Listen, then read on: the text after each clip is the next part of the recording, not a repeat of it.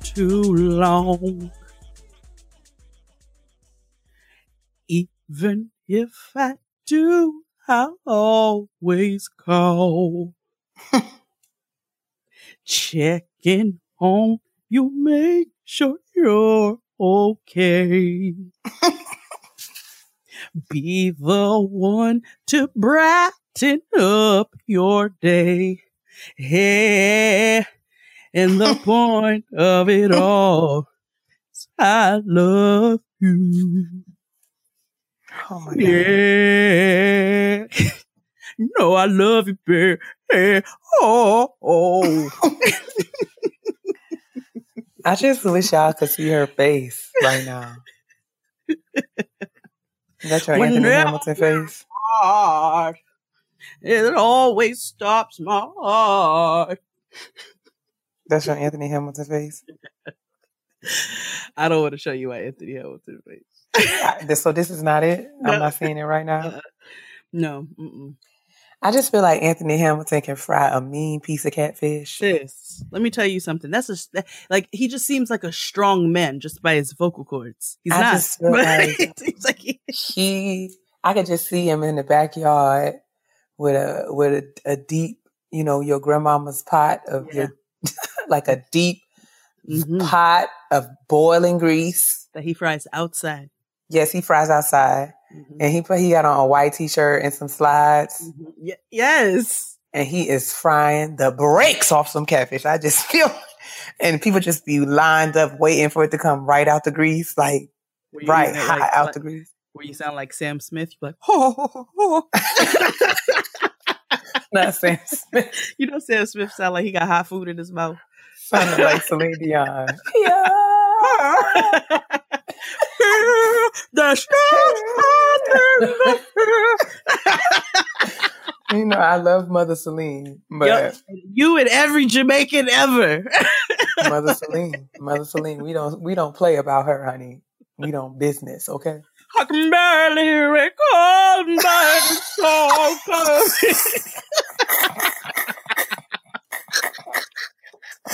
What was that? Might as well coming back to me now. Why does everyone always leave? You cannot sing Celine Dion and not stare off into space. You can't stop to the left. You got to cast your gaze to the corner of the room.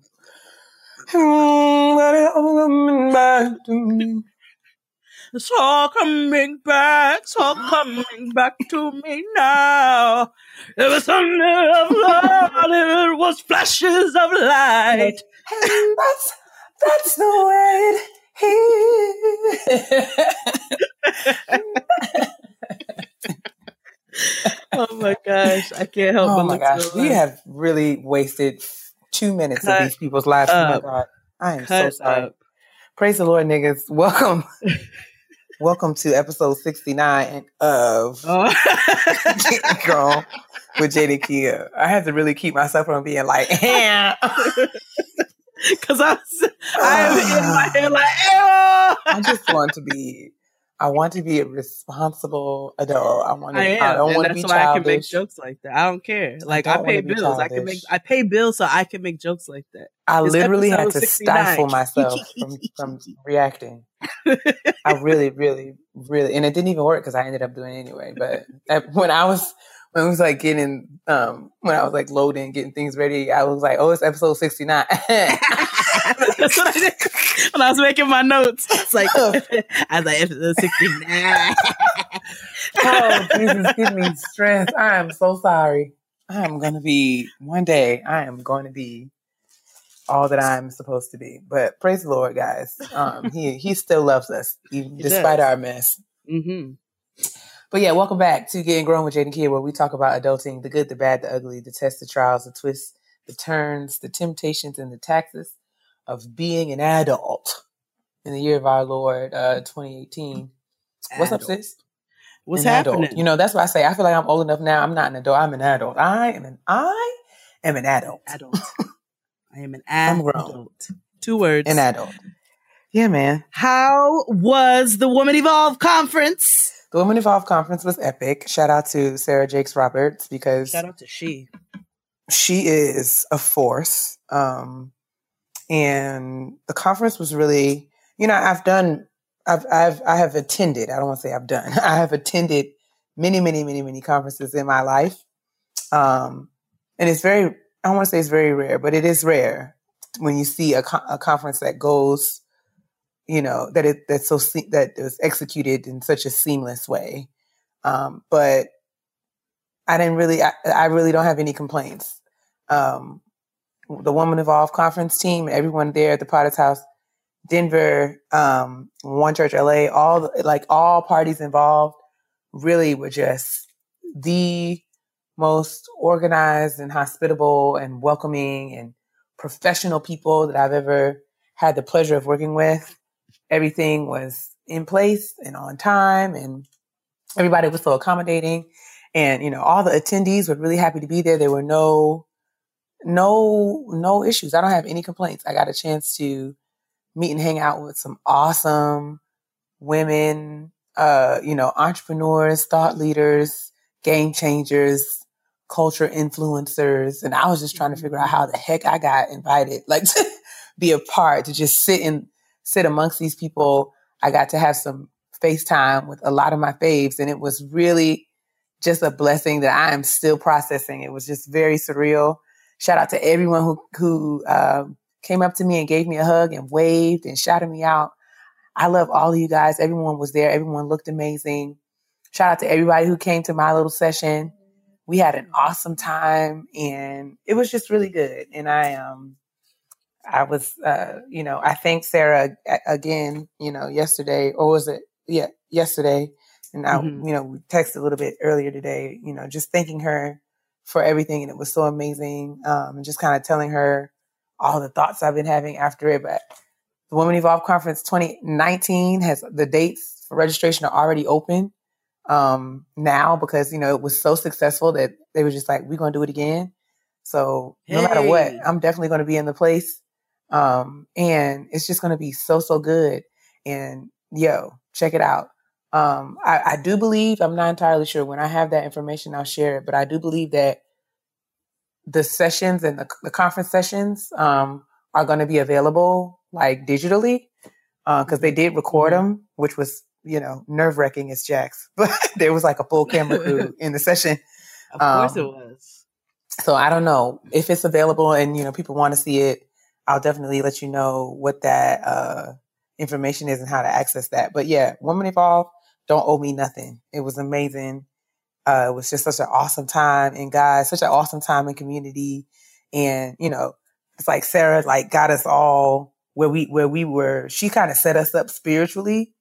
Mm-hmm. And then, the breakout sessions, that I had the opportunity to be a part of. The breakout sessions were really where it's she set us up spiritually to just kind of get in the place. This is what you this is where you are. This is where you're supposed to be. You have a lot of potential. Know what your goals are, figure out what your purpose is. And then the breakout sessions was when everyone got a chance to kind of get the tools that they need in order to implement. So it was it was a move. So everyone already, and we got a lot of love. Everyone gave us mad love for Getting Grown. Everyone sends their love to Jade. Hey, you were people were asking about you, so it was a good time. I was able to kind of debut the God Is Not Going to Play You t-shirts. It was a good time. I can't wait for mine. It was a good time. So I am humbled and grateful, and just like I said, my head is still reeling and swimming for all the awesome worship, awesome information, awesome networking. I got to meet all of my faves. Shout out to Tiffany the Budgetnista and Stephanie K. And shout out to she. Just all Natasha Stewart, everyone, just, Ronnie B, all these awesome, amazing people. And I don't want to start listing because I'm going to forget somebody and I'm going to feel bad. But yes, shout out to Women Evolve. Shout out to Sarah. Shout out to her husband. Shout out to her entire family. I got a chance to take a picture with Bishop Jakes. I saw. I mean, I was just about, I just have no other words. But, and oh my God, him and Tiffany the Budgetnista had like this impromptu exchange they recorded for his app. And then he was like, okay, I want to interview you because she's going to be speaking at a conference that he's having there in Dallas in October. And he was like, I want to interview you. And we were all sitting there just listening to him talk, like just having conversation. And he was like, y'all want to come? So it was like me, LaToya, 4 or 5 other women, Tiffany's best friend, Linda. Shout out to you, Linda, if you're listening. Hey, Linda. Yeah. And, we all got to go into the studio with Tiffany the Budgetnista and Bishop Jakes, and we just watched them have this online interview, and it was just amazing. And then after the interview, we were just kind of talking about the conference that's happening in October. And I like stood in the circle with Bishop Jakes and had a conversation for like 20 minutes. I was like, what is my life right now? So dope. Just what is my life? Who am I? What am I doing? And I'm sure that the bishop doesn't know my name like right now, and that's totally okay. But I'll be able to tell somebody whether everybody, and you can tell everybody. But anyway, I don't want to ramble on. But if you have a chance or opportunity to get to Women Evolve in 2019, it's going to be July 12th and 13th. If you can get your parts there, I promise you it'll be worth every dime. I promise it'll be worth every moment of your time, every dime in your pocket. It will be worth it. So yeah. Well, I'm coming to the next one. You totally should, sis. I'm telling you, it was a move. It was, and it wasn't like it was a church conference. We definitely had church, but it was so much more to the experience, and it wasn't a conference where you there were people there, many people, a whole lot of people came to the conference. Was like, I don't church, but I came here, and I'm so glad that I did. And yeah, so it wasn't a pretentious space. It was not a judgmental space. Sarah had a pajama party the first night. So it wasn't like, people weren't in like traditional church clothes. Like it was a vibe. It was a total vibe. So shout out to you. If I had a chance to meet you, high five you, hug your neck, all of that, shout out to you. And hopefully we'll all be able to come. Maybe Getting Grown could do something at Women Evolve next year. Who the heck knows? But I'm saying, do they want that in their wonderful place? There were all kinds of people there. Our cousin Angela Rye was a part of the function as well. So of course she was. We had a good time. So yeah, Loudspeakers was in the building.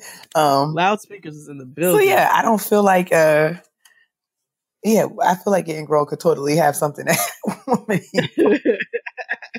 but praise the Lord, niggas. And I was like, oh God, get her out of here. Tempted. Like when I started my session, I wanted to say that, but I kind of was like, let's just ease into this. Don't want to do too much too soon. Don't want to do too much too soon. But it was cool. I'll take the heathen on for you. It's fine. It's fine. It's cool. I totally can't wait for next year. Hopefully, prayerfully, I'll be invited back. Hopefully I didn't, show out too bad. But I love you, Sarah. If you're listening, I hope that you're somewhere on a beach with a chicken wing and a refreshing beverage of your choosing, because you deserve this. You deserve. Just don't leave your chicken wing in the sand like the niggas in Orchard Beach in the Bronx. That is so disrespectful. I walked past a chicken wing in the sand on Orchard Beach, and I was like, "Come on, fam! Like y'all got to do better." But enough about to do better. Yes, we do. Enough about my my life, sis. What I know that you was working. I saw you work that wedding and all of the beautiful, wonderful, delicious, edible treats that you created for this wedding reception that you catered. God, I sweated my eyebrows off. Last week was a very busy week. I went from meal prep and also regular work to we had a really cool lunch event at the High Line for the Black Lunch Table. So that was very dope. And then went right on into the wedding prep for a wedding on Saturday. So we did some grandma's meatballs, some chicken sauté skewers, everything, some grilled veggies, did all this eggplant and zucchini and grilled peppers on the actual grill. Did some baba ganoush and some hummus. Come on, baba ganoush. Baba ganoush and shrimp cups with plantain chips and pineapple. What exactly is a shrimp cup? Is it a cup of shrimp? Yeah, it was just like a little bamboo boat. Okay. And I put 2 jerk shrimp in it and some plantain chip and a little pineapple garnish that we put together. So it was nice, and it was bites, and it was heavy enough, and it was delicious. We had some other really delicious food there. And then it was cute. They didn't have a cake. They actually had an ice cream bar. So it was a really, really cute situation. That's nice. And For the Culture completed its very first wedding. So shout out to Santana. I'm super proud of us. And we were able to get some business off of the wedding. So we have a very big meeting with one of your favorite companies, Mañana. So hopefully people will be able to Netflix and chill. One of my favorite companies? No, just the people. You know what I'm saying? Just the people. No, we might get a gig with Netflix, which I think would be pretty cool. So, that would be pretty cool. Let's all just go ahead and say a big old prayer for me and hope that works out, because that would be an amazing opportunity. But yeah, we're just out here working, trying to grind. Makosa's coming up on the 28th. You and I will be at the Reed Temple AME Church. Yeah, that's it. Hey! On Saturday for the Impact Conference. For the Impact Conference. It is a leadership conference, and so you can come see Kia and I. There are still tickets available. Yes, I do. And I understand that there is a promotion code of some sort. Very dope. We'll find out what that is and put it in the description box. I gotta pull or up the on email, our social media. Yeah, evidently there is a discount. Please hold. We've established a discount code that will be available for persons registering for your session. The code provides a discount of $25, so participants will only pay $10 to attend the all-day workshop and other conference activities. Oh, wow. Yeah, each session. Yeah. So, so boom, you guys, I think the promo code, I don't think it lasts that long though. So I think, you guys, if you're going to use the code, you should use it ASAP. Cause I think maybe, I think maybe after that it won't be available. Do that, get there, $10. I'm actually going to have some God Is Not Going to Play You t-shirts there at the conference. So if you would care to get one, you'll have the opportunity to do so at that time. I'm also going to work very diligently to get you guys some Getting Grown shirts for the conference if I can. I'm not going to make any promises, but we'll see what I can do. All right. We're excited. But we do have some Praise the Lord Nigga shirts, and I'll make sure that we have some information next week on how you guys can purchase those, as well as some cute Jade and Kia hats and some t-shirts. Yes, we have some Jade and Kia hats too that we can that'll be at the conference. So we'll get it all together, guys. Very cute hats. Yeah, we're getting it together, but we are out here working, the both of us. Nipples are sweating off, but it's just fine because who needs nipples? Anyway. Let's go right on to the trash.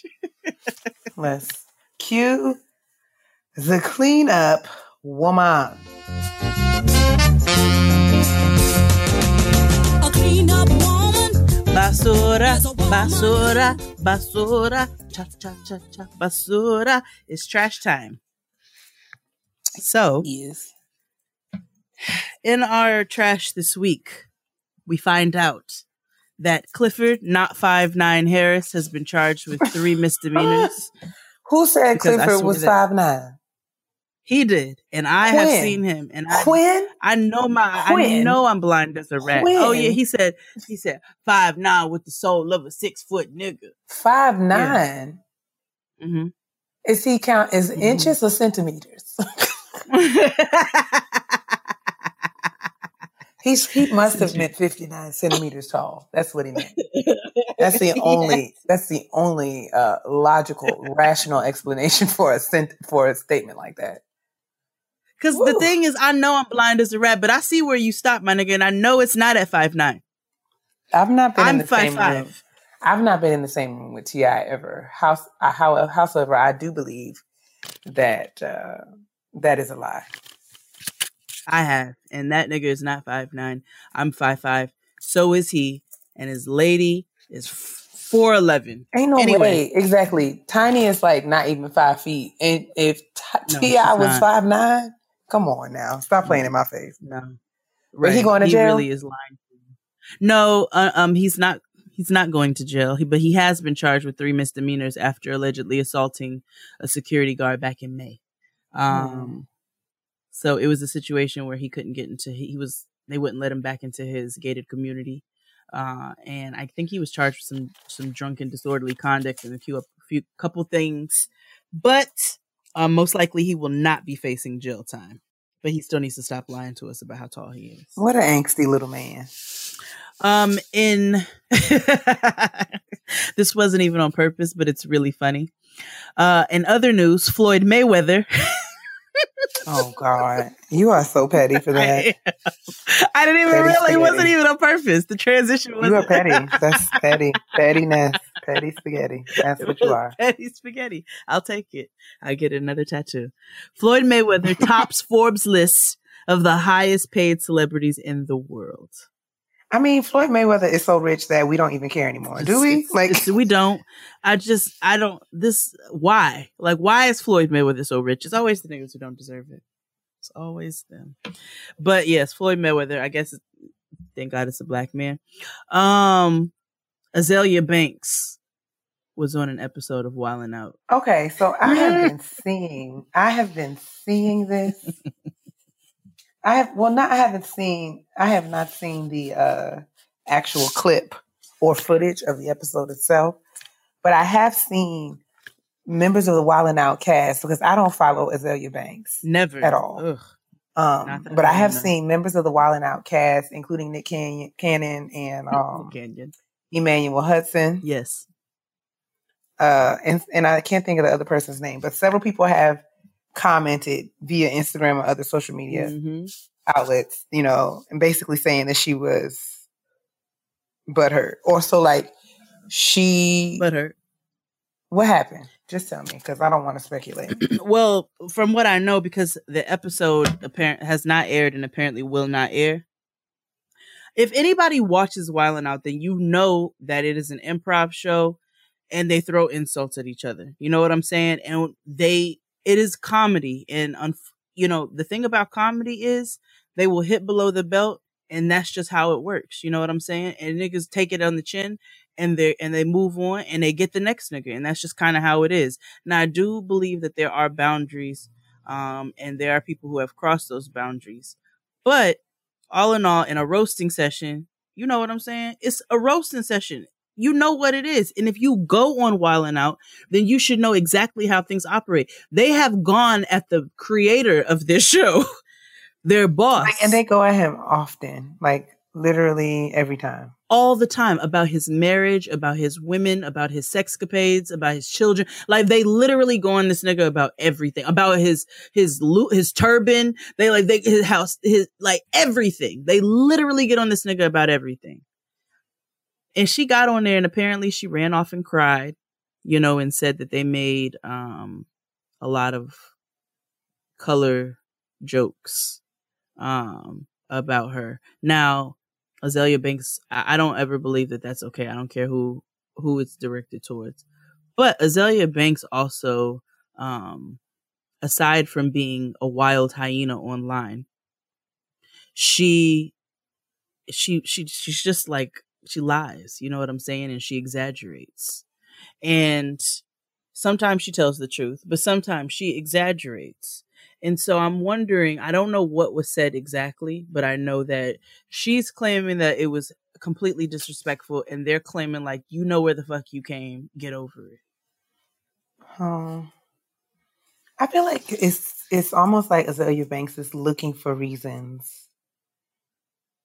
Will these sort of Twitter, Instagram, Facebook tantrums be her quote claim to super quote fame. Because like I feel like this is all she does now.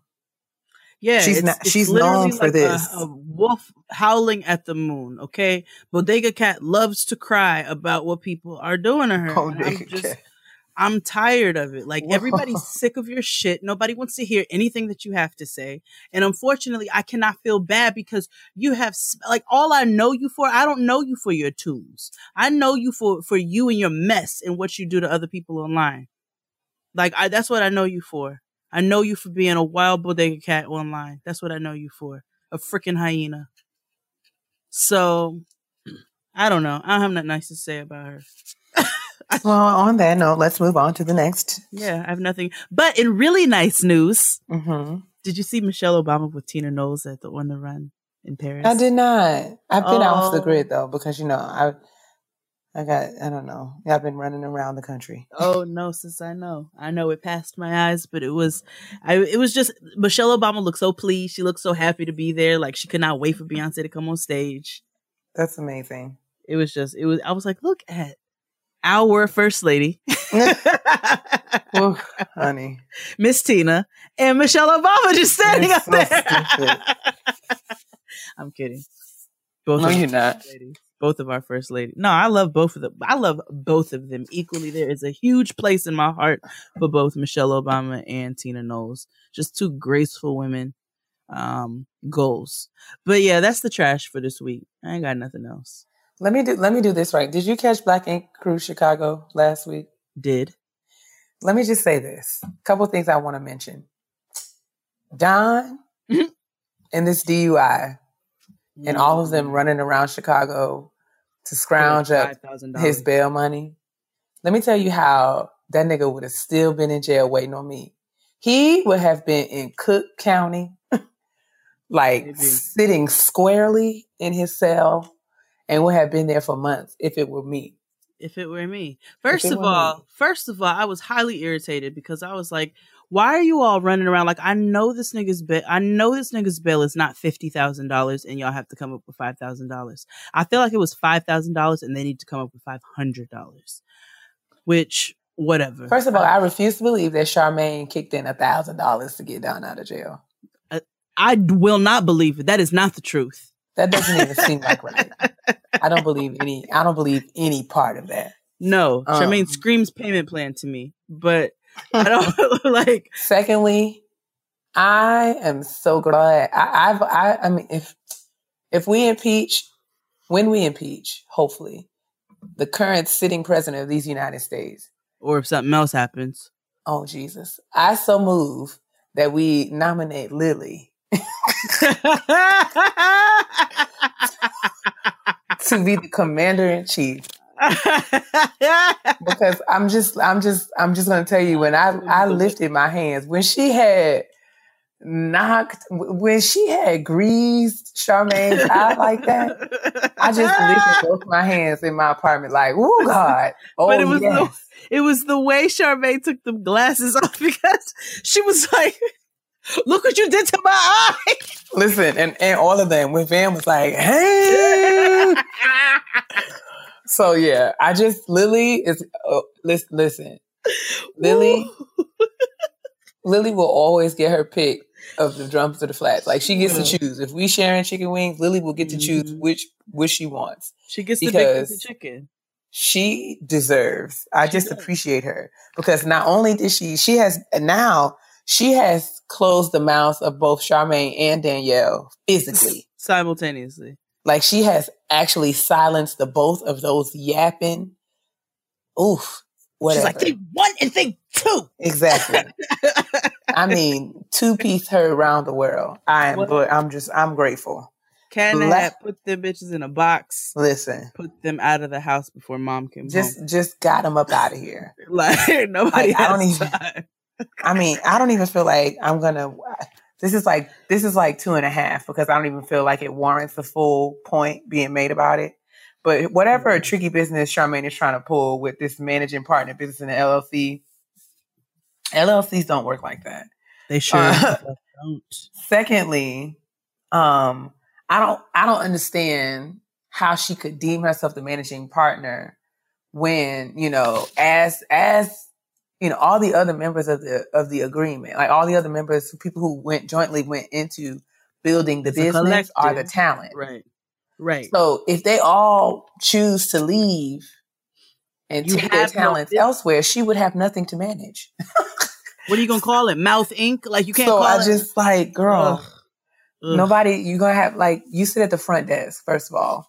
Cool your jets. You are not a businesswoman. Sis, buying an LLC does not make you a leader. It does not make you an entrepreneur. Actually owning an LLC. And I don't know, I mean, I don't know much about algebra, but I just feel like LLCs are not expensive. $200 at most.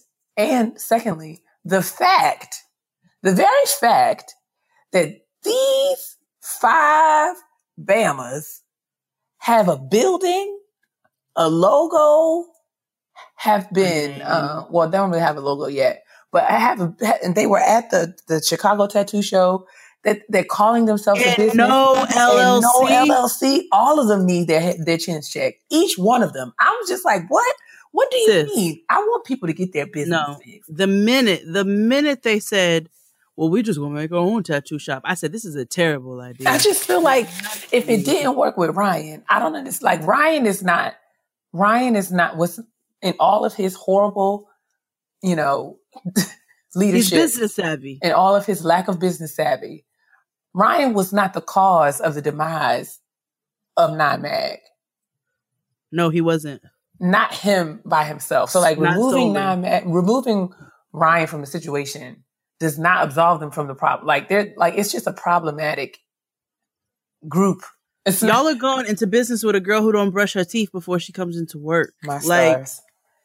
But yeah, all of them need their chin check for that. And I just want people of color to be about their business. There are professionals. There are ways to go about building things. And you can't just get 5 people together in a room and say, we opening a business. Just because you sign a lease don't mean you've opened a business. And just because you buy the LLC doesn't make you the managing partner of anything. What? No. Girl, get out of my face. That's not how any of this works. All right. And finally, Danielle and her funny looking turtle face. Now let me tell you 72 things, okay? Turtle. So this nigga is apologizing to Danielle. He has the stupidest fucking face. Something about it is just so irksome. I can't even focus when he's on the screen. It's a stupid face. I mean, I just feel like stupid expression. Let me tell you what made me angry. Let me tell you what made me angry. Sorry. His face. So Charmaine gets Danielle to this restaurant because Terrence asked her to. And then he comes in with a slideshow and some balloons and basically shows some old pictures kind of saying, this is the woman that I love and we've been kicking it since high school and I wouldn't want to spend my life with nobody else. And, then he asks her, then he reproposes. And she just forgives him. Let me tell you what. This is how I know. Maybe I'm not ready because I feel like I find out that you cheating on me with some musty stripper named Spice or whatever. What's her name? Her name is Velvet. Like, you can never bring a piece of cake in this house again. Let me tell you something. If I find out that you've been inappropriately texting, communicating, interacting with a musty looking stripper named Velvet. Ugh. And then, let me tell you something. You come in with a slideshow, a PowerPoint presentation, apology. Let me tell you something. My question is going to be, well, why you ain't put your cheating, put your cheating on a text message and then come talking about, I'm sorry. Like, don't be out here. Like, I'm not impressed. I was disgusted because Danielle was impressed by this piss poor, nothing about the apology said, I acknowledge that what I've done was inappropriate and it hurt you and I will never ever do it again. No. Nothing about it was genuine. It was let me just get in front of some people and tell all these people that I love you.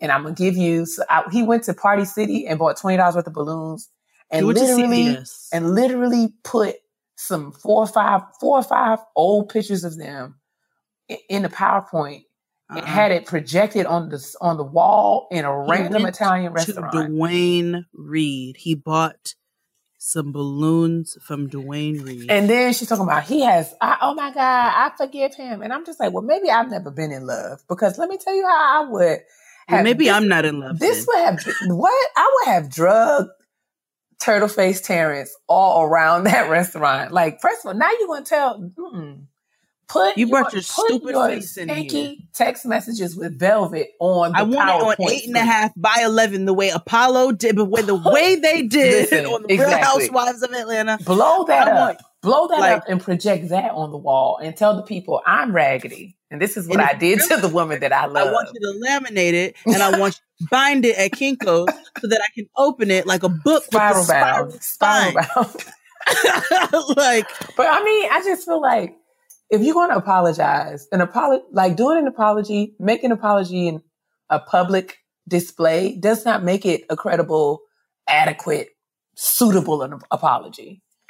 You can apologize if it can just be me and you. Eyebrow ring. You can't come back from that. I would take a one-on-one apology. We can be sitting in a parking lot at Popeyes, and you look me in my face and genuinely say that you are sorry from the depths of your heart. That's all I need. I would receive that better than you making some half-ass apology, but in a public setting. And I was disappointed. And no, it's not my business. No, I don't know the context of, of their relationship. I know that 15 minutes before this apology, she was burning his clothes in the barbecue. That's all I'm saying. I know that you were sending text messages to a bitch with an eyebrow ring, but no eyebrows. So you can't say nothing to me, my nigga. Like, you just never can. Oh, God. And I'm really irritated. About this whole situation. That tickled me. But yes, I was sitting in my room last night seething, because I was like, I just was imagining myself sitting up in a restaurant with my cousin and then turning around and my fiance is holding a microphone and pointing at pictures of us in high school. I'd be upset if I had to wake up to that stupid face every day. I'm like, this is not an apology, sis. It's not. This is not an apology. But you know what? You know what? You set the standard for what you're gonna receive in your life. And if this nigga knows that all he has to do is walk down to the CVS, go to the photo department, and ask for some 11 by 17 pictures of you guys, and a card and some balloons and a gift card for American Express, then that's what he might as well have made that apology via Periscope or Instagram or something. Instagram Live. Right. Can you Instagram TV? Can you please log in real quick? I have something to say. Oh my God. Oh, disgusting. But yeah, that's all I got. Get Terrence and his PowerPoint presentation out of here. And kudos to Ashley for going on about her business. She works my last nerve, but kudos to her for going and doing whatever she needs to do for herself, because this man and his shenanigans, nobody has time for that. Don never ever wanted to be married. No, he didn't. I feel like Don felt like he had to be married and Ashley gave him an ultimatum. Yeah, she absolutely did. You gonna marry me or you never see these kids again, which I don't agree with. That's exactly what happened. That's exactly what happened. Pretty much what it is. I don't believe in holding a man's kids from him, but God, you also can't hold a man hostage. You can't hold somebody hostage. You can't make somebody be somewhere that they don't want to be. But that's another conversation. Let's go into the real kitchen table talk. Well, we got to do shout out to my sis first. Oh, shout out to my sis. Oh my goodness. If you like our show, you might also enjoy The Nod, a podcast that tells the stories about Black culture you won't hear anywhere else. The show is currently highlighting some of the best of episodes from its first year, so it's the perfect time to tune in. From Beyonce YouTube conspiracy theories to a 70s team of Black models that changed fashion forever, to the surprising historical connection between grape drink and Black history, there's something on The Nod for everyone. They've talked Black hair on TV with Yara Shahidi, youth incarceration with Michael K. Williams, and Kung Fu's influence on hip-hop with RZA. Subscribe right now to The Nod wherever you listen to podcasts or go to thegimletmedia.com/The Nod. My sister's popping right now, like. Shout out to my hermano y hermana. This week, we have a wonderful company by the name of Franceau Photos. So you can find them at Franceau, that's FranceauPhotos.com. You can also find them on Instagram under Franceau Photos. Fun fact, Franceau Photos is run by Brian and Sydney, and they are friends of mine, and they also did all of the photos and the little video that you guys got to see for Getting Grown Live, our first anniversary show in DC. Did. So I wanted to shout them out. If you are in the Washington, D.C. area, you can definitely check out Franceau Photos. Please hit them up. All of the information will be in the description box. They do lovely, beautiful, very clean work. They've taken pictures of one of my closest friends, Michelle, and her family, her baby, her other daughter. She's got 3 beautiful daughters, her husband. And like I said, they did our video and they did our photos for Getting Grown. And I just think they're 2 wonderful people. They happen to be a couple. So it is a family affair. So make sure you check out Franceau Photos if you are in the Washington, D.C. area. And we will make sure to post all of that information in the description box. Gather around, ladies, gents, peanut butter and jelly, popcorn and peanuts. Let's just gather around the kitchen table for a conversation today. Don't really have it seems like, when we kind of just fly off the cuff, we have really good shows. So I'm trying to be a bit more, I don't know what word I'm looking for, but just kind of maybe spontaneous, dynamic, bit more free and less constrained by hard body outlines. I mean, we'll still do that, but just the things that are on our minds day to day are shaping our conversations, and I think that makes things a bit more organic and fun. So I wanted to talk about body image because I don't think we've talked about that specifically or deliberately on Getting Grown yet. Have not. And I feel like it is something that is, always going to be a hot topic, at least for me, because I don't know that body image issues, as you grow and progress through different phases of your life, from young adulthood through adulthood and even on into, being a full-fledged auntie. We live in an age. I love a caftan. Yes. Like caftan, fanny pack, Skechers auntie. Never. Oh. Not a Sketcher. I don't think I'll ever be that kind of girl, but I'm laughing because me and Toya was talking about this weekend, and she was talking about how her mom be wearing Skechers. And my mom be wearing those Avias, like legit tennis shoes. I'd be like, girl, what are these sneakers? With the Asics? No, Avias. AVIA. Oh, Avias. Like, girl, where are you going with these? Like, what are those, honestly? But she's like, they won't sell at Marshalls. Get off the cuff. She's like, girl, Sports Authority. I'm like, get out. Please get out of my face. Sports Authority, they going out of business. All them shoes was in there for like $12. I was like, please leave me. There's a reason, Ma. There's a reason. Leave me, please. But yeah, so I think we are constantly bombarded by like bodies now.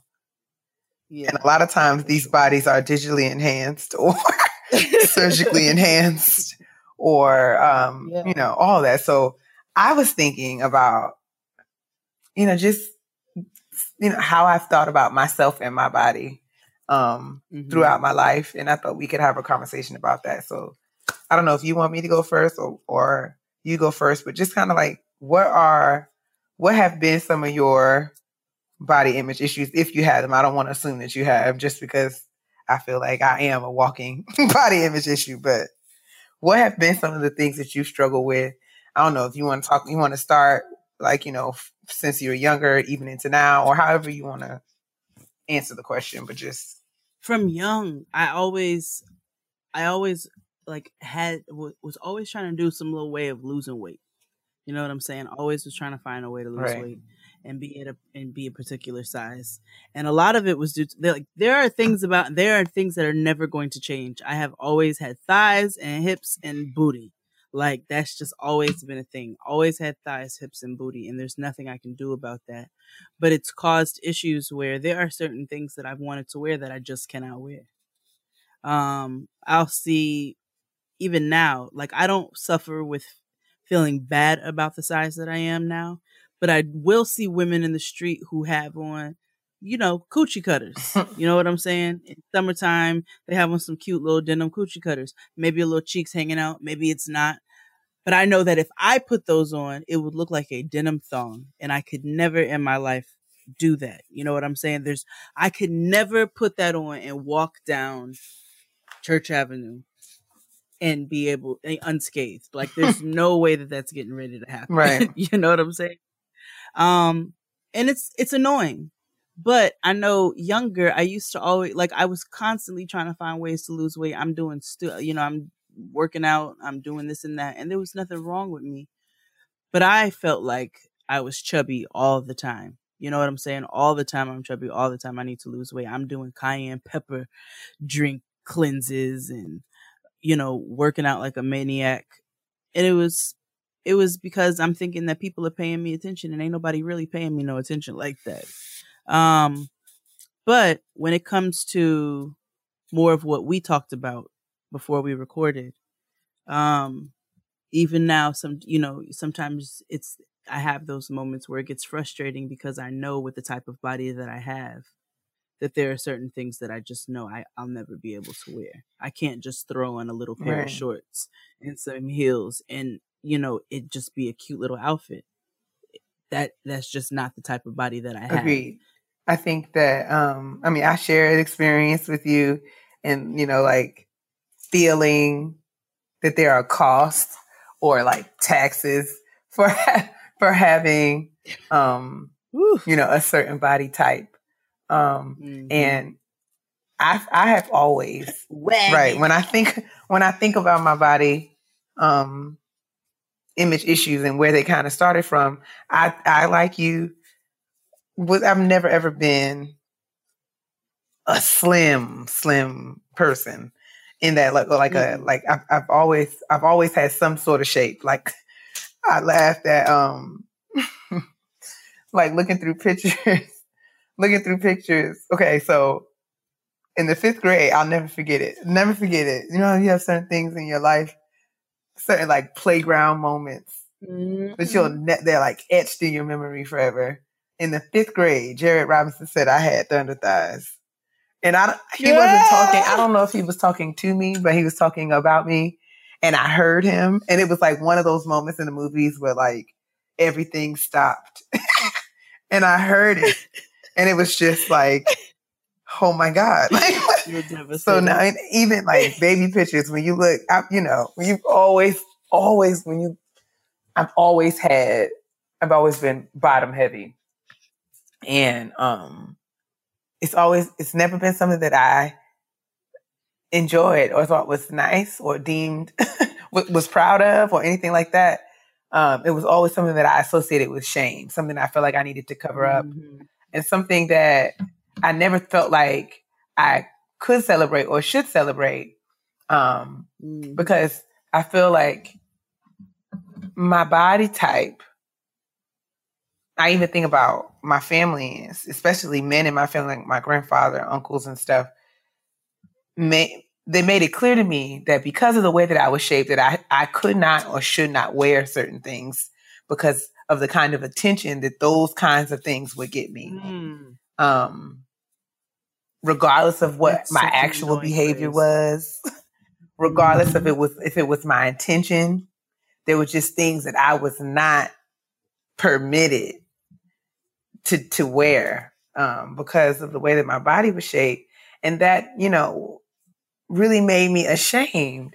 And I think that I can remember and think about the ways that people perceive and sexualize my body which mortified me. I was going to say horrified, but that's not a word. Mortified me, especially when I was, in high school in 10th grade and wasn't even thinking about having sex.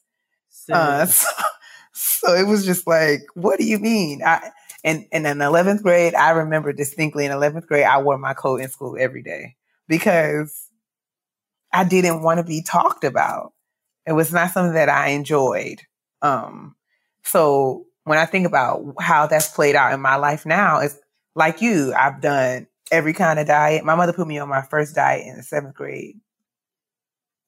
I've been no carb, low carb. I've been,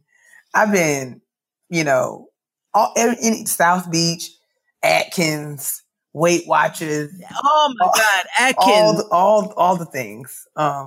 You can eat all the cheese you want. I've had every kind of gym membership. I've done all manner of things. In an effort, and I mean, even when I was my smallest, I remember having a conversation with my mom. This was in like 2006, and I was working my first full-time job, and I remember I would there was a Planet Fitness on my way home from work, and I would go to the gym just about every day. And I was slim. Like, it was probably the smallest I'd ever been. One of the times in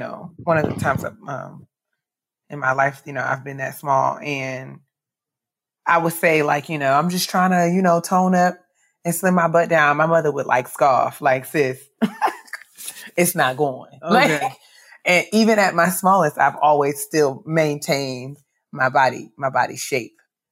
It was never a case where I've lost my butt, my hips, or my thighs, regardless of how hard I ran, all the carbs that I avoided and didn't eat. It was still right there with me. I would be running on the treadmill doing my sprints, and I would turn around and my butt would be like, "Hey sis, we're still back here. We're still here." So yeah, all that to say, I know that I'm still, at 35, dealing with a lot of those same issues. And it's been a push, even through therapy and, being grown and living out, that it's still a push for me to come to appreciate and value the way that I'm built. I've spoken about, infidelity and things like that I've dealt with before. But one thing I didn't talk about was, I had an ex who made me feel super, he was always in the gym, but he had some insecurities, and he was able to project those onto me at a certain point in the relationship where I felt like I was not what he wanted physically. You know what I'm saying?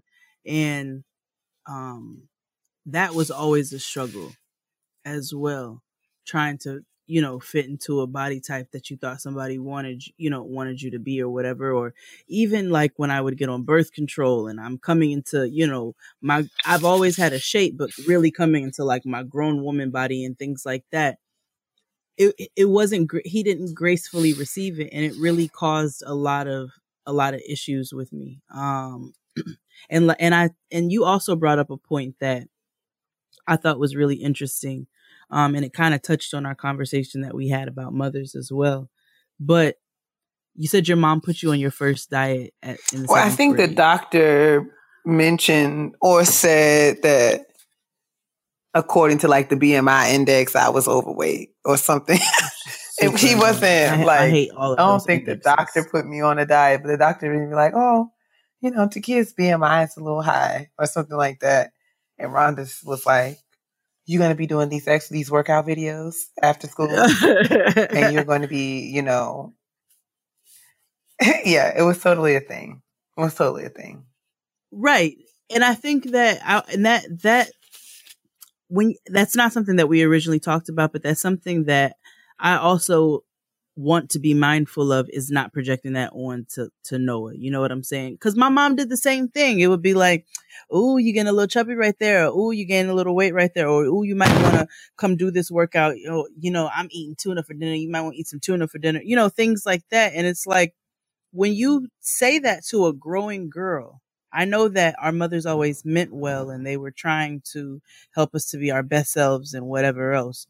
But when you say that to a young woman who already is going to possess insecurities naturally because of where she is in her life, that can cause some issues, you know what I'm saying, going forward. And I think that that's something that we should be mindful of is, you know, finding that healthy balance between wanting to encourage your child to be healthy, and to live their best life in that sense, and to be active and to enjoy nature, and, you know, just things that we should be doing as human beings that are healthy for us all around. But I think placing so much importance on body mass index or whatever, not saying your mom did that, but even with the doctors, because doctors do that shit when you're pregnant too. They did the same thing to me. You might want to only gain 12 pounds. I'm like, bitch, I'm not going to gain 12 pounds. Like, that doesn't even make any sense.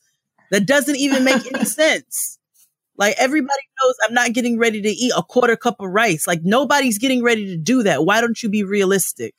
And it's the same thing like when we're kids. Like, kids are going to be kids. And I know you want to keep them on a healthy path, and we should keep our kids on a healthy path. But I think we should be really mindful about not putting so much on physical appearance when it comes to kids. Like, oh, you're gaining a little bit of weight, you might want to do this. You know what I'm saying? Encourage them in a different way.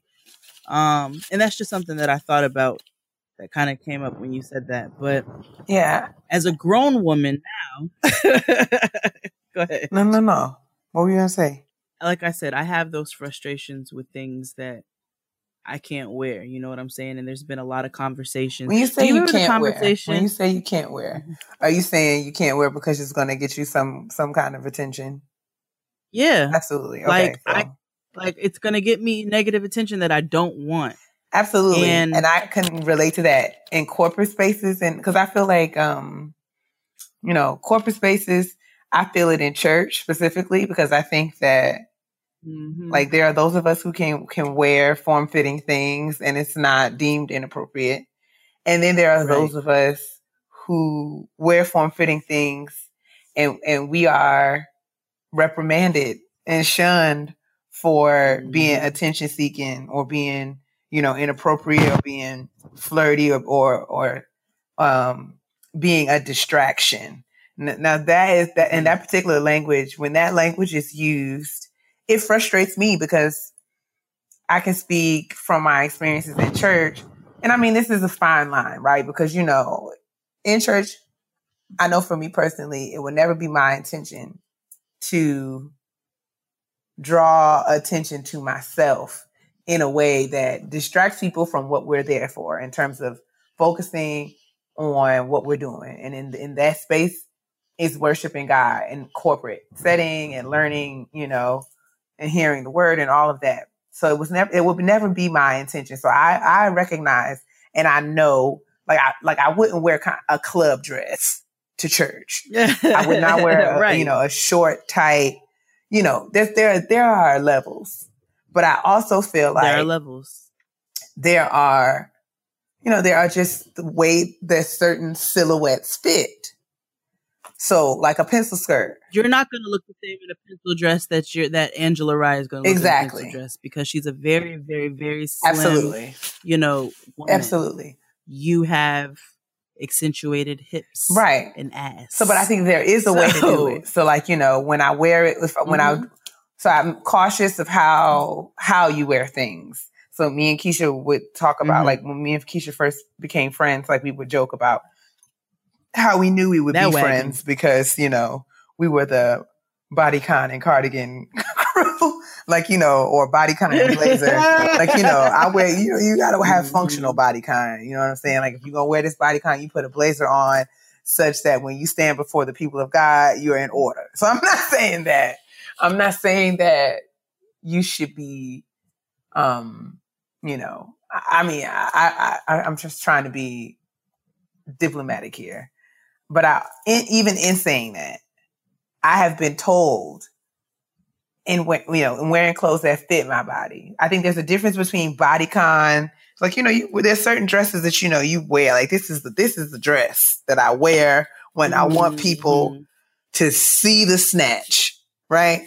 And then there are kinds of there are dresses. It's just like it's a dress that fits. It's a straight skirt. It's not like a the cut of the skirt is fitting. It's form fitting, but it's a difference between like tight and bodycon and like a form fitting silhouette.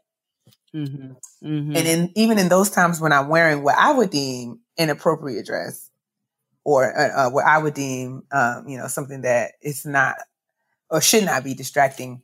And those words are used, I kind of, push back because I don't feel like it's fair to require or expect women to not dress a certain way. In that case, I feel like, is it then me, or like, is your beef with me and what I'm wearing? Or why not say something to the people who are distracted? Like, Right. And I mean, I hope I'm not. And that's another right, because I feel like it's not, instead of, it's like, and this isn't even not specific to church, but like, why is it that women are held responsible and are made to, or expected to, change and conform in order to, not offend in ways like, I just feel like this is not addressing the problem. So like, it's not. I'm not finding my words right now, but I just like, women historically have been sexualized in inappropriate ways. And it's like, in addition to being and being the victims of this fetishizing,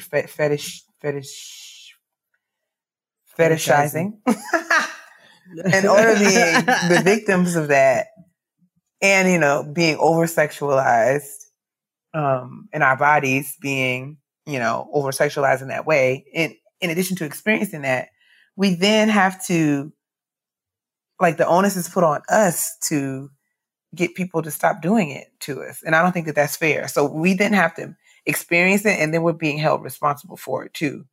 Right. And the norms, the values, the systems, the structures that, are responsible, who are rightfully responsible for, treating women in these ways, they are never challenged. Like, little boys are not taught, like, regardless of what anybody has on, like, you just don't treat women in their bodies that way. Because, I mean, in many respects, most respects, I would argue, we can't help it. No, we can't. And we can't help it. And that, there are, oh God, like you said, I can't find my words either. There's levels to it. You know what I'm saying? And it gets really frustrating because it feels like we have to pay the most attention to what we put on our bodies. And like you said, little boys are never, ever taught how they should act in public. They just get to act however they want to act. And that's not okay. And it's like if a shapely woman comes out, if it's hot outside and she wants to wear shorts or she wants to wear a sundress, and you know what I'm saying? She don't have her nipples out. She don't have her ass cheeks hanging out, but it's some thigh. You know what I'm saying? It's some thigh. It's some hip. Like it's just some body. Why the hell do you get to comment on that? Yeah. Why is that okay that you get to comment on that? And we have to be mindful about every single thing that we put on because niggas make you feel uncomfortable when you walk outside. And the great argument about, well, if she didn't have to put all that out there, then I wouldn't have nothing to say about it. No, nigga, mind your tongue and learn some self-control and how to shut up sometimes. Absolutely. And I just think that we need to do, and it's because it's really just a lot. It's another way, it's another load that we have to carry, and it's hard to navigate. And it results in me being 35 years old and still having anxiety about wearing certain things as a grown woman, because I don't want to have to deal with or manage or navigate the kind of attention that those things get me.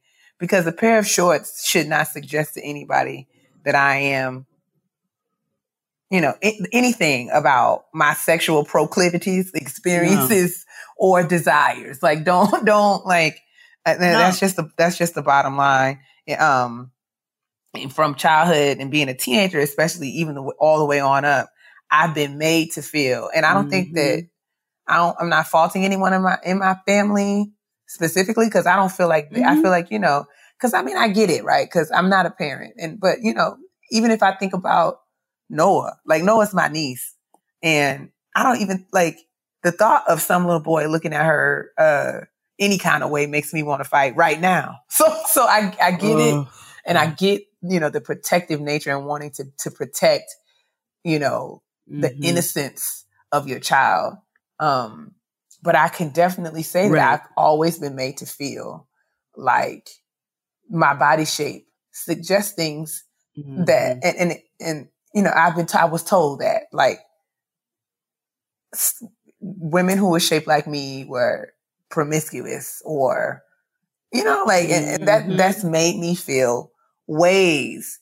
And it resulted in me being, growing up, my roommate used to laugh at me and, why you always wearing these clothes? They so big. Cause, I didn't even realize it, but I had, trained and socialized. Like, I guess it was kind of like my coping or defense mechanism to just like wear bigger clothes, and hide and shrink and not, and even now I'm still struggling. Like, my friends push me. LaToya, all of them push me to Dre, all of them. Y'all push me. We have to push her to put on a damn bathing suit in Barbados. Did. Because I'm the girl at the beach with a bathing suit on underneath a full outfit. Like shorts and a shirt. And I would get into the pool in shorts and a shirt. Like, hey, y'all, take your clothes off, Takia. It is a pool, girl. Like, I'm sorry. It is hot outside, nigga. It's 95 degrees right now. Why are you covered up like that? But, I mean, I do wish that I could be freer in certain ways, and I'm trying, and I'm hoping that by the time I turn 40, I'll get my life together. But I just thought it would warrant. I don't know. It was on my heart to talk about it today. It's because of all the anxiety. And even I'm looking at my pictures now from Women Evolve, and I can't even really celebrate because I'm like, I need to hold my stomach in. I should have put on 2 pairs of Spanx and all this other foolishness. And it was like, girl, you was just at Women Evolve and you worried about the wrong things. And furthermore, like I said to you, so I had a conversation with Kia about our Miami trip. So when I was talking to my sis Nikki in Miami, I was on the beach when we were sitting on the beach. And, I finally have gotten to a point now where I'm going to put on a bathing suit and I don't really care what you think about it. You know what I'm saying? If I feel like wearing, a thong bathing suit, I'm going to wear a thong bathing suit. It's a lot of yellow ass back here. But if I want to wear that, that's what I'm going to put on. I'm not going to wear booty shorts in the streets because I really just don't want niggas screaming at me any more than they already do. That's annoying. But I put on things that I want to put on, and I finally gotten to a point where I'm like, outside of niggas, because that's a different conversation, us as grown people, like true grown people, don't sit around and just talk shit about other grown people and what they look like every second of the day. Half of us are too busy dealing with our own shit to be worried about other people, what they have on and what they're doing. When we're on the beach, we're on the beach. You know what I'm saying? And I know I personally am not paying people attention like, oh, do you see her? She's got on a bathing suit and she looks like blah, blah, blah. Or, oh, look at her. She needs to eat. She got on a bathing suit. I know everybody on the beach is going to be in a bathing suit because they're on the beach. And they're minding their business. They're there to have a good time, and I'm there to have a good time. So why should I be concerned with other people? Why do I think that I'm so important that other people are paying me so much attention? You know what I'm saying? And I finally kind of gotten to a point where I will put on a pair of shorts that I feel are an appropriate length and my ass cheeks are not going to be hanging out. But I will put on a pair of shorts, and it's like, okay, I have a little bit of cellulite. I have, big thighs, but we live in an age now where it's like thick thighs save lives. You know what I'm saying? And I'm out here, saving these niggas. Like I have that and it's fine. And I'm glad I'm finally getting to this point where I'm like, I can put something on and I don't really care what you think about it. It's a very freeing I'm trying to get there, sis. I must say. I'm trying. I don't know. Well, your body is banging. So I'm here to tell you that first and foremost, you know what I'm saying? Flourish, let it out, and don't be worried about it because the niggas are ashy and raggedy. So nobody cares what they think. Their breath smells like hot pickles and earring backs and earring backs. You know what I'm saying? You can't be a nigga out here smelling like earring backs saying anything to me. You can't anything. You mean nothing to me. Fuck out of here. Gosh. Oh, gosh. Get out of here. Nobody cares about you. You stink. You smell like outside and you need to go take another shower before you even speak another word to me. Well, that wraps up. I'm going to let that conclude our kitchen table talk segment. Join in the conversation. Let us know your thoughts and reactions to our discussion about body image and the ways that it has shaped and is shaping our day-to-day existences. And let us know what your challenges are, what your struggles are, ways that you've coped. Because I know everybody has that. We got slim girls who got body conscious, issues and body issues. And you've got thick girls who have body issues. So we'd love to hear from you. And I just want to tell you all, if you feel bad about yourself, don't. Right. You know what I'm saying? I know that's easier said than done, but if your titties hang a little lower than you want them to hang, you know what I'm saying? It's okay. Everybody has titties and 75% of them hang low. And the other 25% have been altered. Word. By surgery. You know what I'm saying? There's that very rare, that little tiny percentage there of those women who have those naturally perky titties, and shout out to them. But the majority of us have regular ass titties that are going to end up hanging. You know what I'm saying? The majority of us have thighs and have ass and have, some of us have arms. You know what I'm saying? And it's okay. It is okay for you to be shaped the way that you're shaped. It's okay, because I know it's, I'm not getting ready to break out into a Christina Aguilera's Beautiful, but I just want everybody to really feel free and be able to wear what they wear. That's why I love Afropunk, because niggas come out in whatever, they're like, you're going to get whatever body that I have right now, and I'm going to put some dashiki nipple covers on, and everybody's going to gag. And I love the energy there, because I just feel like it's a very free energy, and I just want everybody to possess that in their everyday lives. As long as you feel good in what you got on, fuck what them other people think.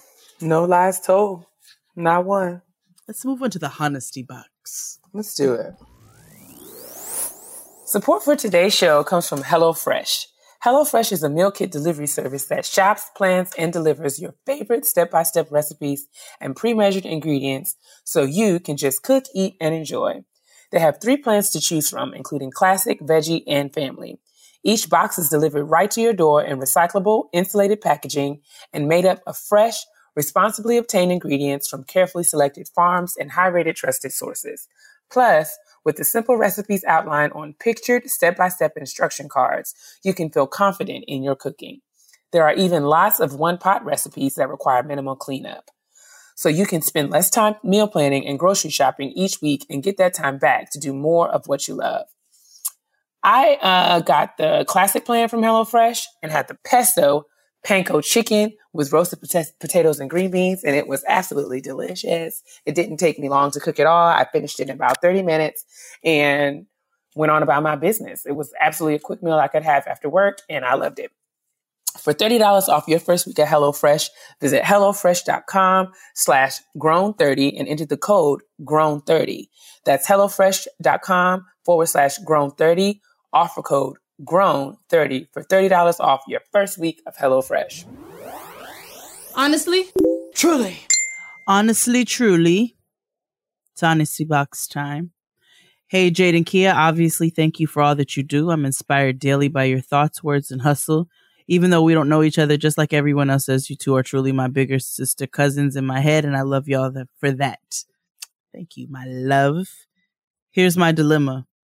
I'm 26 and I've been dating my boyfriend, 29, long distance for nearly 2 years. Mm-hmm. We have a loving, communicative, and fun relationship. He's caring, kind, funny, passionate, pushes me towards my dreams and overall what one would call a good man. He's from Uganda and currently working to obtain his work visa or ministry visa out in Colorado. Okay. Now, it's common knowledge that many people from the motherland can be far more traditional than us Americans. This was a concern I made known from the start. We've had many conversations about my liberal viewpoints on life, equality, and marriage, some arguments too. For the most part, he was always very open and understanding in my opinions and swore that he was far less traditional than many of his fellow Ugandans. However, our latest argument has me truly questioning our compatibility and future. Essentially, this past week we had a devastating conversation. It boiled down to this. He feels that the Bible makes it clear that men and women are not equal and not set out for the same tasks. He feels that the man should be the head of the household and that a wife's job is to hold down the home and the larger goals of her husband. He was clear in saying that this doesn't mean he expects me to stay at home, as he knows I have my own goals, nor does this mean I do all the cooking and cleaning or anything, but it means he'd expect me to be the primary caregiver to our children. He plans to leave on mission trips to spread the gospel through various churches and organizations, and I would stay at home. I told him that would be fine so long as he stayed at home when I get acting jobs or creative opportunities in other cities. He was pretty lukewarm on this suggestion.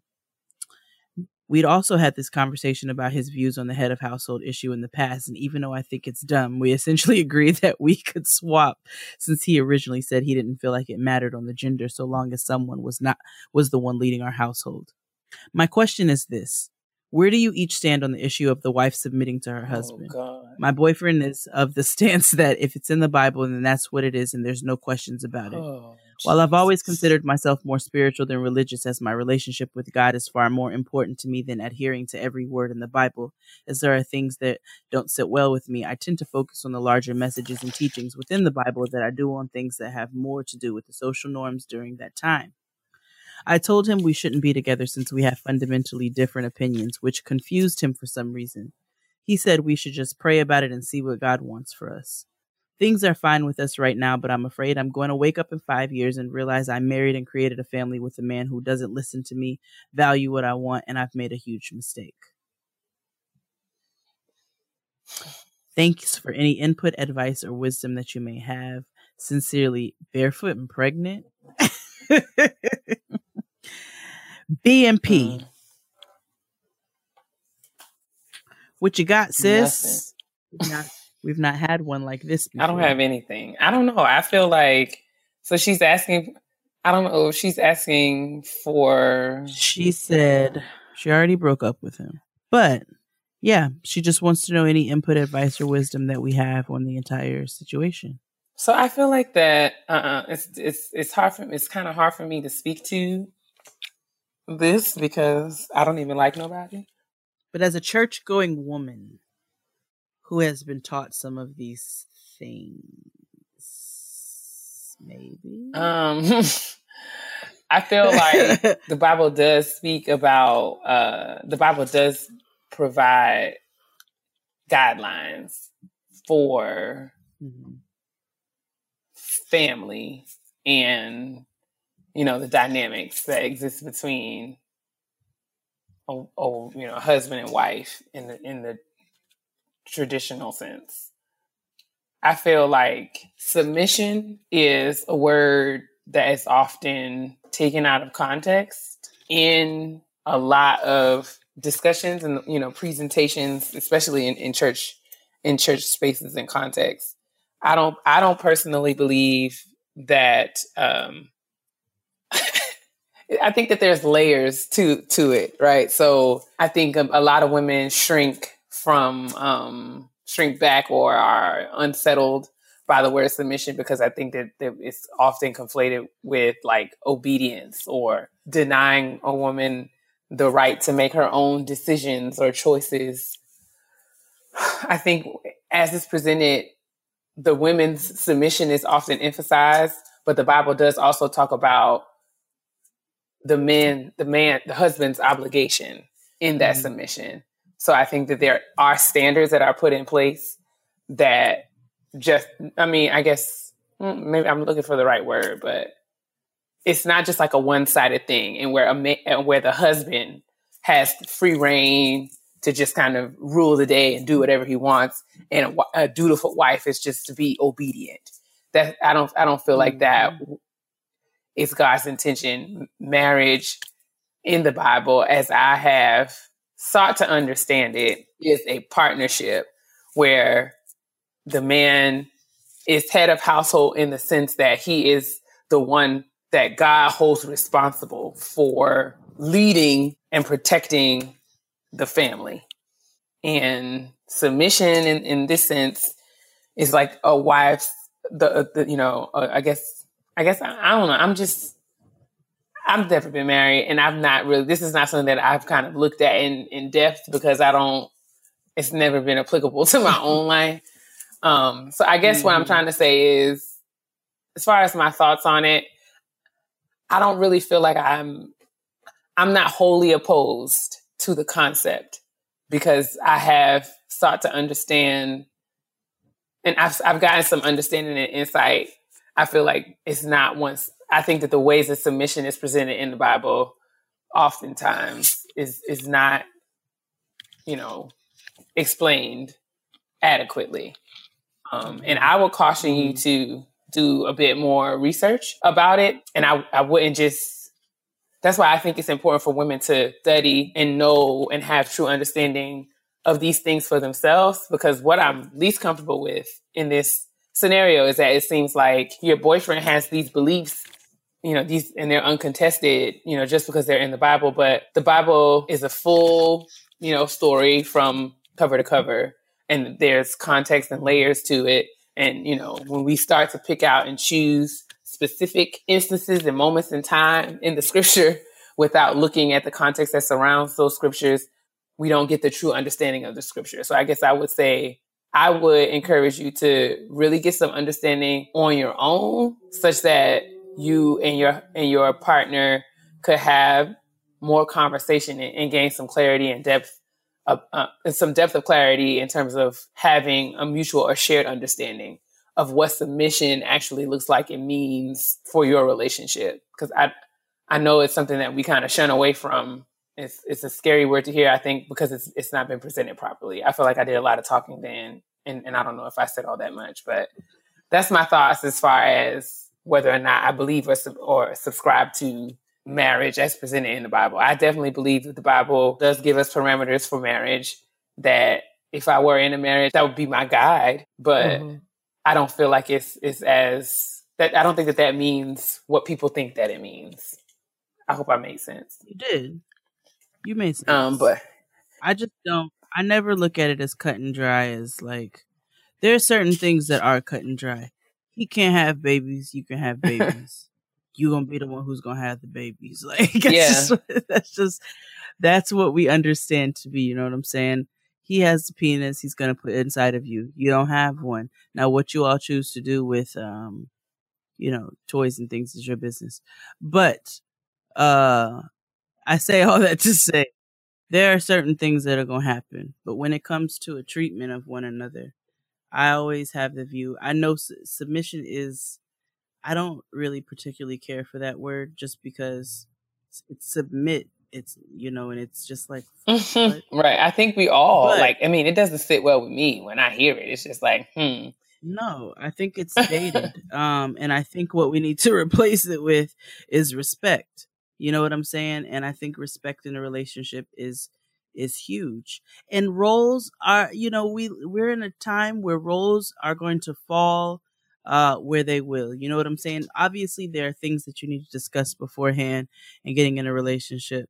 But there are certain things. Sometimes there's men who cook. I have friends whose husbands cook and they don't cook nothing. Because that's just not what they, that's not what they do. I do the majority of the cooking in our house because that's what I do for a living. You know what I'm saying? It's what I enjoy doing. And that's just kind of what it is. But, it's not a thing where it's like you have to cook the dinner and you are going to raise our babies and you're going to stay at home. Everybody knows that I have 55 jobs and my husband is super supportive of what I'm trying to do. And he's a super hands-on father. He bathes Noah. He picks her up from school. He spends a lot of time with her and really takes on a very hands-on approach when it comes to raising our child, because he understands that, the things that I'm doing are time-consuming right now. So I think relationships are just more so respect and understanding. And if you guys can get to a place where, because it sounded like it didn't sound like you said he was supportive of what you do. There's just some other issues or whatever. I just think that relationships in general are based on respect and love. You know what I'm saying? And when you truly love somebody and they have goals and they're working towards those goals, a loving partner is going to be one who is going to be supportive of those. If you guys have different views in that, then you just have different views in that. But, I hope that you're able to, I don't know if I really said anything. No, you definitely did. I think that, you using the words respect, because I feel like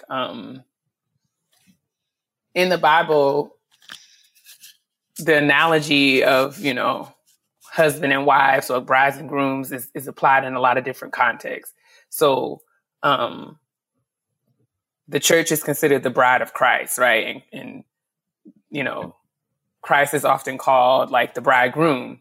So I think the comparison is like, like we fear God and we love God. We call ourselves God-fearing people. Doesn't mean that we're fearful of God, but we just have such a respect for him, that there is, that we defer to him, that we acknowledge his capacity, his leadership, his sovereignty, his power in ways, and we defer in ways that guide the way that we lead our lives. And I think the analogy, in the sense of, in that sense, fear and submission. So when the Bible says, wives, submit to your husband like Christ, and husband, love your wife like Christ loves the church, I think love and submission, like it's just like you said, the respect and honor and cherishing, like, I think that those are words that are, I don't want to say replace, because I don't want to say that submission is wrong, but I just feel like those are the words that come to mind, or that, when you study and learn, even Googling, like, Googling what the scripture means, there are lots of people that have translated it in ways that says, submission it's not about like obedience, blind obedience, or submitting your will to your husband, or, defer, that kind of deference. But there are ways that, it's been translated. So I think, like Jay, like you were saying, it's not cut and dry. It's not like submission, like you have to comply with everything that your husband says. That's not. We all have volition. Even in our relationship with God, we have volition. We have choice. God sets standards, but we have a choice as to whether or not we want to. We can make a choice. So it's not like a edict, right? So I think that's we're always going to have volition and choice. I don't feel like marriage absolves you from that, or the capacity to have conversations that will define what the parameters of your marriage are, what works for you and your partner. So I agree with everything that you said. I mean, yeah. Okay. You're good. Because I was like, I don't know if I said anything. I just, even if you want to take religion out of it, if you want to take it out of it altogether, like, I'm not saying to do that. I'm not giving anybody any advice one way or the other. But what I'm saying is that if we take these basic principles of humanity, period, you know what I'm saying? When you marry somebody, like you said, in your vows alone, I promise to love, honor, and cherish this person. That goes both ways. And it should be respected, and it should be viewed, by both parties in the relationship. And I don't think one needs to observe it more than the other. It needs to be an equal thing. And that's how you build a strong foundation of a relationship, by respecting one another, by honoring one another, loving one another, and cherishing one another. You know what I'm saying? And if you just take those words and not just utter them as wedding vows, but really pay attention to what they mean, those are really the very simple keys to a successful relationship. And if we take those very simple, however you choose to do things logistically within your family, parameters is your business. Whatever works for your family works for your family. But when it comes to how you should treat one another, or who, whatever reigns over whoever or whatever else, if we take that out of it and we look at what we're supposed to be doing to each other, then you'll have the recipe for a successful relationship. I still feel like I don't know. I know that the Bible says that I'm supposed to submit to my husband, and I don't feel like I would have a problem with it if my husband can prove to me that, I'll submit if I trust, because to me, submission just means that I trust you enough. I trust your decision making. I trust that you're not going to have me out here looking stupid. And I could submit to that because, you know, the Bible says that a husband's supposed to love his wife like he loves himself. If you're not going to have yourself out here stupid, you shouldn't have me out here looking stupid. The problem is, I feel like women are beat over the head with the scripture way more than men are beat over the head with the scripture that pertains to them. And that's what I don't like. And I think we take the Bible really literally. And I think that there are ways that there are times where we should take the Bible really literally because, you know, it was presented in a literal sense. But then there are times where the Bible speaks in metaphors and analogies. And we got to know that. I don't know, man. I think that the Bible, as a Christian, I'm always going to say, I don't want to say I'm always going to say that the Bible is right. Yes, I believe the Bible. And I believe that a lot of times what was presented in the Bible was right for that particular context. Whether or not that is applicable in the context that you find yourself in, that's something that you need to determine. And this, and there are tools and people and resources that will help you do that. But we go to church every Sunday not to just kick it. We go to church to learn the Bible. At least that's where I go. Because I'm not going to host another entire kitchen table talk, but we can. I know, but I think bottom line for me is if you are feeling this way about the dynamics of your relationship, I mean, it's a clear sign. I don't feel like you should move forward without having some clear and pointed conversations about it. And I don't feel like this kind of clarity, this kind of understanding is absolutely necessary before you decide to move forward in any direction. Because I'm glad you had those conversations. I'm glad, like, it seems like you have a very clear head about what you want, you know what I'm saying, and what you don't want, what you'll tolerate and what you will not tolerate. And that's already very healthy. But going forward, if you all do continue, if you decide to get back together, I think those conversations need to be very clear. And if it's something that you truly feel cannot move forward, you know, in a positive manner, then it's better that you figure that out now than if this nigga moves to the States and you guys decide to be together and so forth and so on. So I hope everything works out the way that it needs to work out for you. Please keep us updated and let us know. And thank you for writing in and continuing to support the show. Make sure you're sending your Honesty Box questions to gettinggrownpodcast@gmail.com. All of the information will be in the description box, and we can move on to the petty peeves. Today's episode is also brought to you by PVolve. PVolve's streaming service offers a large library of videos, including structured workout plans that users can stream to sculpt, tone, and define anytime, anywhere from any device. And with new videos updated weekly, there's a range of exercises to choose from. Like the revolutionary prehab method, which lets you eliminate bulk with low impact anti-pulse training that activates hard to reach muscles.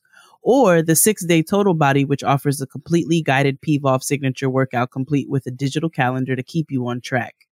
There are even exclusive workouts created for PVolve's proprietary equipment, like the P-Ball, a revolutionary exercise ball that targets your core, glutes, and thighs.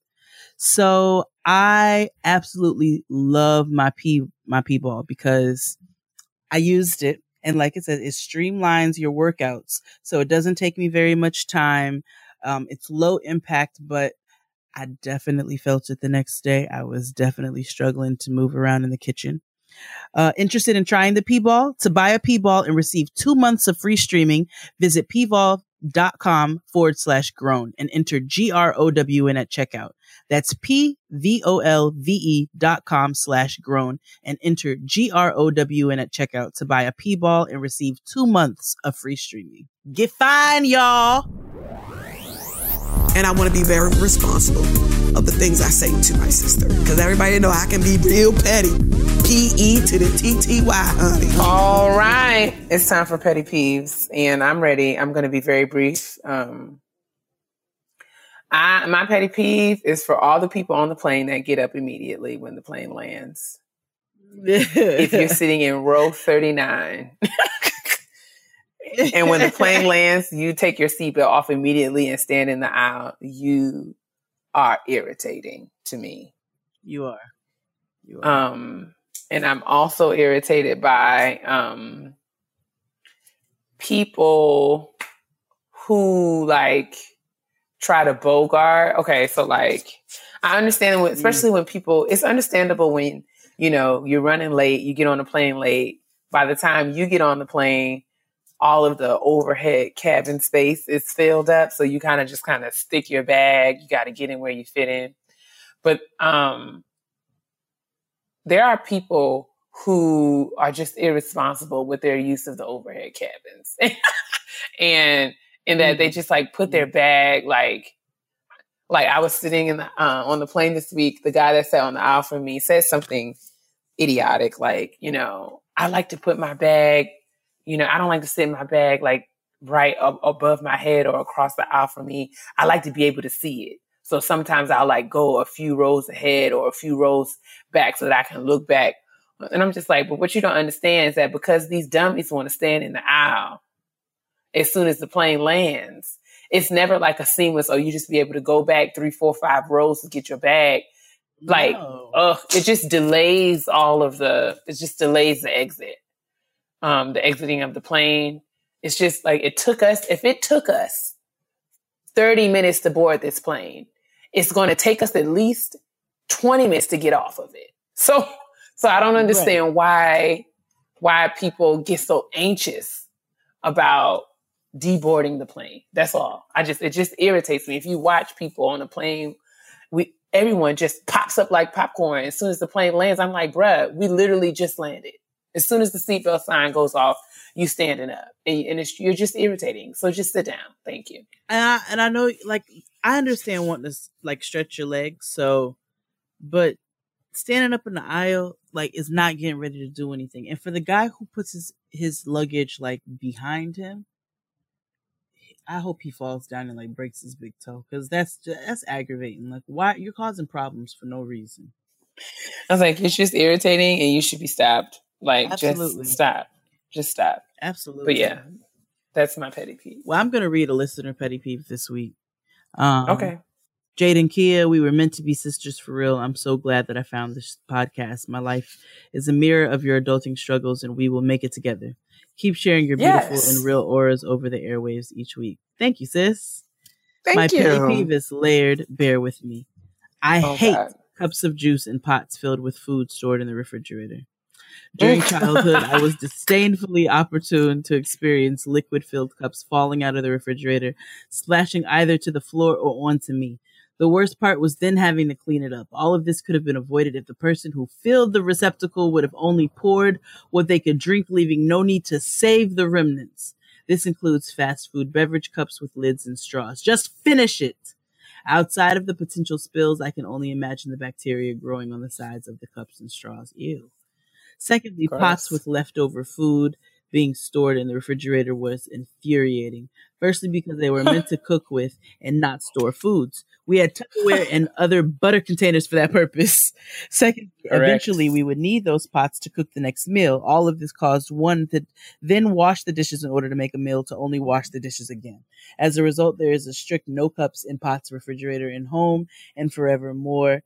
When relatives come to town, I emphatically emphasize the no shoes in my house and no cups in the fridge rule. Thanks for listening to my petty peeve and adding to the parade. You are both more than amazing, and I love every unapologetic minute. Signed, Miss Sealy. Y'all are my neti makidara. Girl. I love you for this petty peeve. It resonates with me. I cannot stand putting cups in the fridge. I hate it with every passion in me. And just like I hate half consumed water bottles, nothing irritates me more than wasted money in water. I use it to water the plants, but then I'm just like, why didn't you finish it? So I appreciate your petty you peeve. sound like a mom. Jeez. Ooh, because that shit is annoying. Do you know how much I spent on this good water? I agree. I mean, I do not subscribe to pots in the refrigerator as storage. I feel like that is terrorism. Only time I feel like I know for Sunday, like Sunday dinner, like when you prepare your Sunday dinner Saturday night or beforehand, like if my grandma made greens, she would like, I feel like greens and stuff, I don't want to say are different, but you know. That's different. But because you're about to put like, them on the stove and cook them. Yeah, to warm them up. Right. So to reheat them. So it wouldn't make sense.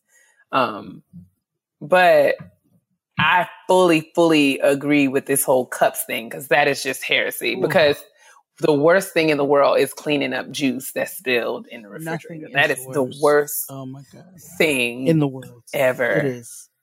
I don't know what kind of derelicts put empty cups in the I mean, like, you know, open cups in the refrigerator. Jesus Christ. I don't tolerate or subscribe to that. And I think it is absolutely lazy to not take your food and put it into a Tupperware container and put it in the fridge. The only way I put a pot in the fridge is if I'm getting ready to heat the remnants of that pot in that pot. But outside of that, no, don't put no pots in the fridge. Put your shit in a Tupperware container and stop it. Stop being lazy and wash your pots at night. That concludes another episode of Getting Grown. Thank you for listening. Thank you so much. We love you guys so much. You are the best. Continue to check us out. We'll be irritating your nerves every week. Tuesdays specifically. Thank you for continuing to sit with us around the kitchen table and hash out the vicissitudes of adulting. Vicissitudes.